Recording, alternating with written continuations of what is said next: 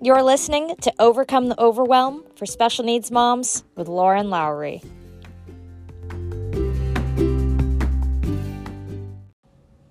Well, hello, friends. Welcome back to Overcome the Overwhelm. I hope you guys are having an amazing first week of January, an amazing first week of the year 2022 when this podcast is going to come out. So I hope that you aren't having too much of I feel like there needs to be a word for it. Maybe there is a term for it. It's not necessarily like seasonal depression, but it's like the post-Christmas blues, where you have to take down your Christmas decorations and your house kind of looks bare and there's just not, the fun holiday parties aren't happening. And a lot of us probably are thankful that those things are not happening and we're over that. But there is kind of a sense of now what? There's not a whole lot that's happening in the month of January. And it can kind of be, oh, well, what now? What do we do? How do we have fun? I'm personally dreading taking down my Christmas decorations because my house is it's just not as pretty, And maybe that's a sign that I should go buy some new decorations for my house and spruce it up a little bit. But, it's just Christmas decorations come with lights and they come with glitter and sparkle and red and gold and green. And I don't know if normal decorations just have quite that same effect, But anyways, I'll be fine. I actually very intentionally kind of left some things off that I've been excited to do for the month of January. For this podcast and for my business, I kind of left them because I always get this January blah. There's just nothing going on. It's cold. Can't really go outside as much. So I kind of planned a lot of fun things for this month. And I'm really happy that I did that. And this episode is actually one of those things. I've been planning to do this episode for quite some time. It's one of the very first things, even before I started the podcast, that I knew I wanted to have a conversation about on this podcast. And it actually is going to end up being a 2-part series. So today I'll be bringing you part 1, and next week will be part 2. So I'm so excited for it. So let's just jump in, with it being January, kind of ties to that, and it's the new year. I'm sure you are seeing all those weight loss and health advertisements, for different diets. There's, or the different fitness programs and Beachbody and things like that. And, we typically see these things this time of year as so many people make weight loss a part of their New Year's resolutions. We'll soon start to hear the terms get your summer body ready, things like that. So I thought this would be the perfect time to talk about this, but in a very different way than you may be used to. I know for many special needs moms, overeating and stress eating are a common issue. And I think for a lot of special needs moms as well, our own physical health, it gets put on the back burner. And I think we all know that our mental health definitely gets put on the back burner as well. Hence why I have an entire podcast for this. But, this is even more so true if you are living in that survival mode. Your own physical and mental health gets put on that back burner. You're just trying to make it through each day, one day at a time. But the interesting thing is that most people see, and this is our culture, our society, whatever, most people see our physical health and our mental health as 2 separate things. You got those on 2 separate back burners back there, huh? Your physical health on one side, it's your weight, it's your body, it's the food you eat, it's exercise, things like that. Where mental health is seen as your stress, your emotions, trauma, depression, anxiety. But here's the deal. Your physical health is so closely tied with your mental health. Now, I think we're all, oh yeah, of course, you go to the gym, it gives you endorphins, you don't kill people. That's 1000% a Legally Blonde reference. You're welcome. But this doesn't mean that going to the gym will cure your mental illness. But yeah, we do know that exercise does have positive benefits on our mental health, right? Has positive benefits on our mood. But these 2 things, mental health and physical health, are tied together even more so than just exercise being good for your mood. It goes so much deeper than that, especially if you are living in survival mode. So I just want to pause here real quick. And, we have a lot of new people each episode coming out, a lot of new people joining in. So I want to give a quick explanation / reminder to what survival mode is. So survival mode is the body's response to stress or perceived danger. When our brains sense danger or stress, like if your child has to be like rushed to ER or something, something like that. There is a hormonal and a physiological response to that event. It prepares us to fight, flight, or freeze in order to keep us safe. The brain's number one goal in life is to keep you alive. So when you are experiencing stressful situations every single day, like most special needs moms do, we call this chronic stress. And this causes your brain to live almost full time in that survival mode. And this is also referred to as caregiver burnout. They're actually the same thing. So, just so you know. And living in that state day after day can have some very negative effects on not just your mental health, but also your physical health as well. Some signs that your brain is stuck in that survival mode are anxiety, anger or rage. So if you're like lashing out and snapping at your family, impulsivity, not being present. You ever zone out? Kind of just, maybe you're like on your phone, on like social media for way too long and just like on the couch and not really paying attention to life around you. Also includes overeating, which we're going to talk about today. Addictions, which is kind of similar to overeating. It's pretty much the same conversation. And feelings of overwhelmed. These are all things that come from, I don't know if you would call them symptoms or signs of living in survival mode. And the long-term effects of these things are, things like weight gain, isolation from loved ones, and a negative long-term impact on your relationships. For instance, on that last part, if you're lashing out at your spouse all the time, that's going to have a negative impact. If you're zoning out and not present, it's going to have a negative impact. Also results in missing out on a lot of the good things in life for a variety of reasons. Whether it be from that zoning out on social media for an unhealthy amount of time, there's a difference. Or maybe you're missing out because you don't have the energy to play or interact with your family because, when we do have extra weight on our bodies, we have less energy. It takes us more energy to do things than, it's just science. But also an unhealthy diet. Yeah, you never eaten, can't talk. You ever eaten a whole thing of Oreos, you don't feel good afterwards. Do you have energy after eating that? No. Do you have energy after eating way too many chips? No. So it's just interesting that, we don't usually think about those long-term side effects.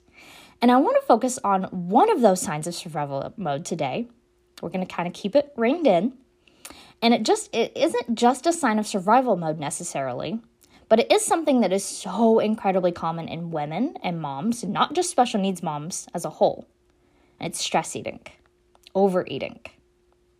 Now, I used to think that I was not an emotional eater. That term, it never really resonated with me. I thought that overeating, like an emotional eater, meant like eating a tub of ice cream and crying on the floor after like a bad breakup with your high school boyfriend.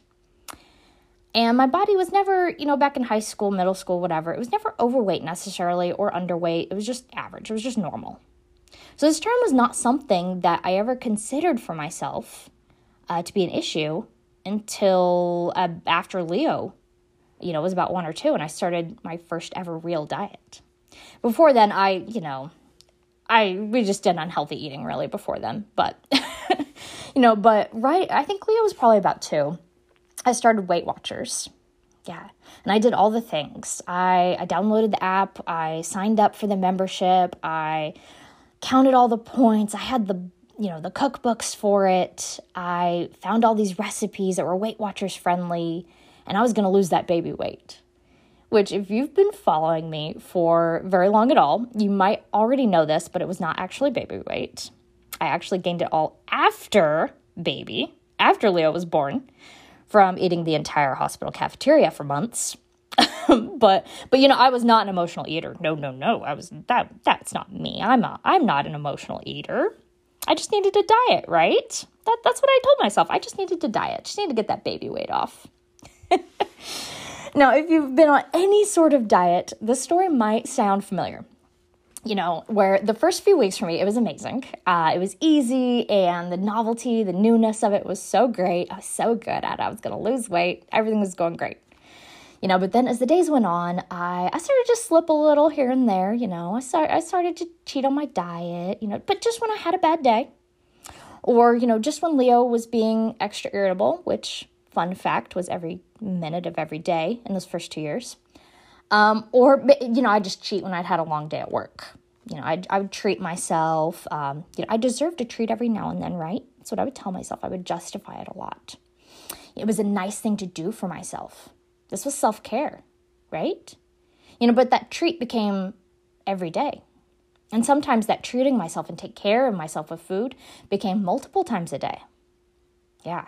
And then I started to do something really weird. I started to essentially starve myself all day so that I would have enough of those damn imaginary food points from Weight Watchers. If you're familiar with Weight Watchers, you have an allotted amount of points each day, and each food is given a certain number. So I would bank all my points at the end of the day so that I could eat junk food in front of the couch while I zoned out watching TV, or actually really just scrolling on Facebook. Not great, right? My eating and my thoughts around food, they became very disordered from this. I was robbing Peter to pay Paul with Weight Watchers points, essentially. I started choosing lower point foods. So this is what's weird, is some foods, I'd look at chips and it would be lower point value than an apple. And if I was to ask you, just point blank, which is healthier, chips or an apple? I think majority of people would say, yeah, an apple is healthier, right? But no, hey, those chips are lower points, so I'm going to eat the chips, not the apple. Because this diet had told me, via its point counter, that chips were the healthier option for me. And this isn't me sitting here saying, oh, Weight Watchers is the devil. This isn't about that. That's not what this episode is about. This is just diet culture that I'm just giving you an insight into. This is me saying that diet culture, it can be harmful. And it made me start to realize that going on a diet, the whole issue with going on a diet is that it doesn't solve the root of the problem. Yeah. In everything in my life, I'm always the type of person that hates slapping on a Band-Aid on the symptoms of something without ever finding out the cause of it, without ever addressing the cause of the issue in the first place. I take this approach when it comes to my kids' health. Whenever it comes to Leo's, he has a lot of health issues, obviously. I don't want to slap a Band-Aid on something if we can address the root cause of it. I don't want to just give a medication for the symptoms of something. And I follow this rule in so many aspects of my life, my career, my family, me. So why should my eating habits be any different? That diet, that Weight Watchers diet I was on, was a Band-Aid. Overeating food was not the main issue. Overeating food was a symptom of something bigger going on. Because overeating is anytime you eat when you're not hungry. Right? So think about the times whenever you're just I'm just going to de-stress with a bag of popcorn and a glass of wine. Are you hungry whenever you eat that glass of wine and that popcorn? No. No one's ever hungry when they eat popcorn. No. You're eating it, for the pleasure of sitting on the couch and de-stressing with it, right? That's why you're eating it. That is overeating. And that's something I never realized up until the point where, the story is going, essentially, after Weight Watchers. And this is where I learned that I was, in fact, an emotional eater. And that's crazy to me, And what this meant was that I used food to make myself feel better. I started to notice that I used food to avoid negative emotions, like grief. I started to use food to avoid stress, make myself feel better, right? I started using it as a coping mechanism, that's how you would de-stress at the end of the day. Now, this makes sense. All of this makes sense that we would turn to food as a way to de-stress. because our brains are hardwired for survival, like we talked about earlier. So it's number one job, keep you alive. And back in the caveman days, food was a major part of survival. A big portion of life back in the caveman days was spent hunting for food, foraging food, finding that food. This is a very important thing to the brain. So when we killed the animal we were hunting and we ate it, this signaled to our brain that we did something right. And it released all those feel-good chemicals like dopamine in the reward system. Yes, so dopamine is our pleasure hormone, right? And this is why food feels like pleasure. Because food literally means dopamine. So of course, when we are experiencing something like sadness or grief or stress, of course our brains panic and tell us we need to do something immediately to feel better because it feels that its safety is in danger. Oh, nope, that negative thing, we don't like that. That doesn't feel good. We might die. Get some food. Let's get rid of that feeling. Food equals instant dopamine. And certain foods, what I've learned over the time, certain foods like sugar give us even more of a dopamine hit. So if you tend to reach for the Oreos and the ice cream like me, I love sweets, right? It is because your brain knows it will get more pleasure out of those things to negate that negative feeling that it doesn't want to experience. Yeah, your brain, our brains, they're all about seeking pleasure and avoiding pain. I don't want to feel sad, I will eat a cookie. Yeah. I don't want to feel stressed, I will grab a glass of wine and that cookie. Why not? Yeah, the happier we can feel, the better. But does it ever actually make you feel happy? No. So, if you've ever had a diet fail, I just want you to know it is because diets like Weight Watchers, the Whole30, I don't know. I'm not going to go into a list of diets. You guys know. You've probably, if you're around my same age, if you're a millennial, you grew up in the main diet culture. And I think things are maybe getting better, but I don't know, honestly, But, diets do not address the root of the issue. Yeah. Diets do not address your brain. They don't address your mental health because, again, in our society, those are two separate things. Yeah, mental and physical health, nope, not tied together at all. Diets only address one single aspect, and that is usually the amount of food or the type of food you consume. That is the only part of your body's health that diets actually kind of take into effect, if that makes sense. Yeah, so I decided I wanted to Google some facts about diets in preparation for this episode. And I discovered that this is insane to me. I just need to take a minute here because this still baffles me. 95% of diets fail. And 80 to 95% of people will gain back the weight or gain more back than before they started the diet. That's insane, guys. It's absolutely crazy that 95% of $1 billion industry results in failure. And our culture still just keeps throwing money at these diets, at this diet industry, right? And even crazier is one of the articles, that was talking about the statistic, went on to pretty much blame, we don't really know why they fail, but it must be genetics or our body compositions. It never even mentioned the mental aspect. It never even mentioned our brains or, our emotions or why we use food to feel better. It never even brought that up of why we overeat. That's just crazy to me. If we were taught more in school about healthy coping mechanisms and less about calories and the food pyramid, I bet we'd start to see a healthier generations, right? And I can only speak for myself here. I don't know about your guys' school, but here in Oklahoma, emotional regulation and stress management was not a class offered in high school, But don't worry, I did learn some very valuable things. I learned how to square dance and play hot cross buns on the recorder. Very useful things in life. I may, have eaten my feelings for years, and but I can play hot cross buns on the recorder, probably still to this day. It's okay.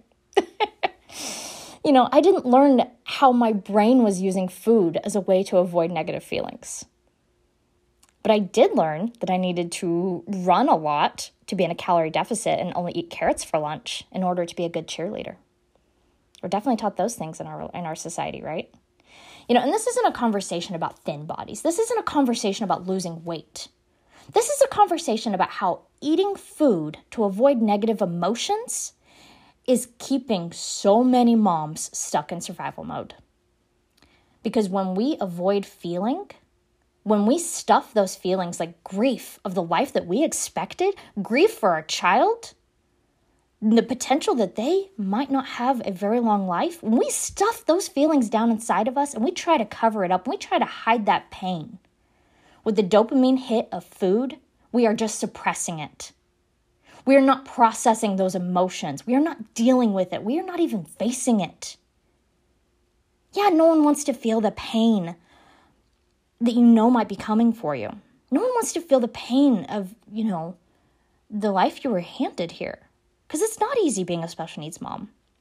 It's not easy knowing your child has a life expectancy of just a few years. But, eating a bag of chips doesn't get rid of that. No. Eating a bag of chips does not get rid of the stress of all the appointments, of all the, managing pretty much a full-time job of medical care for a child. No, eating a bag of chips does not get rid of that stress. It just hides it away for the time being. But the stress, it's still there, guys. Because it doesn't ever go away until you learn to process it. Until you learn to manage it in a healthy way. And that stress that you are just stuffing down inside of you, that is what keeps your brain in survival mode. Yes, chronic stress equals survival mode, guys. So we don't process that stress, we stay in survival mode. And like I said in the beginning of this episode, I'm getting heated here because I feel very passionately about this. We always look to, we want to fix things instantly. We live in a time where, hey, even going back to the diets, the quicker I can lose this weight, the quicker you can promise me that I can lose this 10, 15, 20 pounds, the more money I'm going to throw at you, right? That's the society we live in. But no one ever stops and says, hey, what if we could learn to actually maybe keep the weight off forever? What if we could learn to actually maybe stop eating like we've always ate? For real. Not just like, oh yeah, learn to eat healthy. No. Learn to actually not use food to suppress emotions, not use food to hide your stress. Yeah. So like I said at the beginning of this episode, this will be a 2-part series. This episode is the why diets don't work for special needs moms. And next week, we will talk about what to do about it. Next week, we will talk about how to stop stress eating. And I'm just not going to lie. I'm not going to lie here. You guys are not going to want to miss it. I promise you. Because this is where the real work happens. I know that this is a conversation about weight loss. This is a conversation about overeating and stress eating. But it's more than that. This is a conversation about something that is keeping you in survival mode. It's keeping you from being present with your children. It's keeping you from making the most out of the time you have with them. It's keeping you feeling overwhelmed and miserable and just stuck. Yeah. A lot of us only have so much time. I don't want to spend it living in survival mode, and I don't want you spending it living in survival mode. So, this got real deep. Hey guys, first week of January, I'm going in strong. Okay guys, listen. Next week, we're going to learn all the things. And I'm going to try not to get so heated about it. But I can't make you any promises on that. So in the meantime, I want you to take care of yourselves. And I want you to have a wonderful week. And I will talk to you next week. Have a great day. And I love you guys. Goodbye.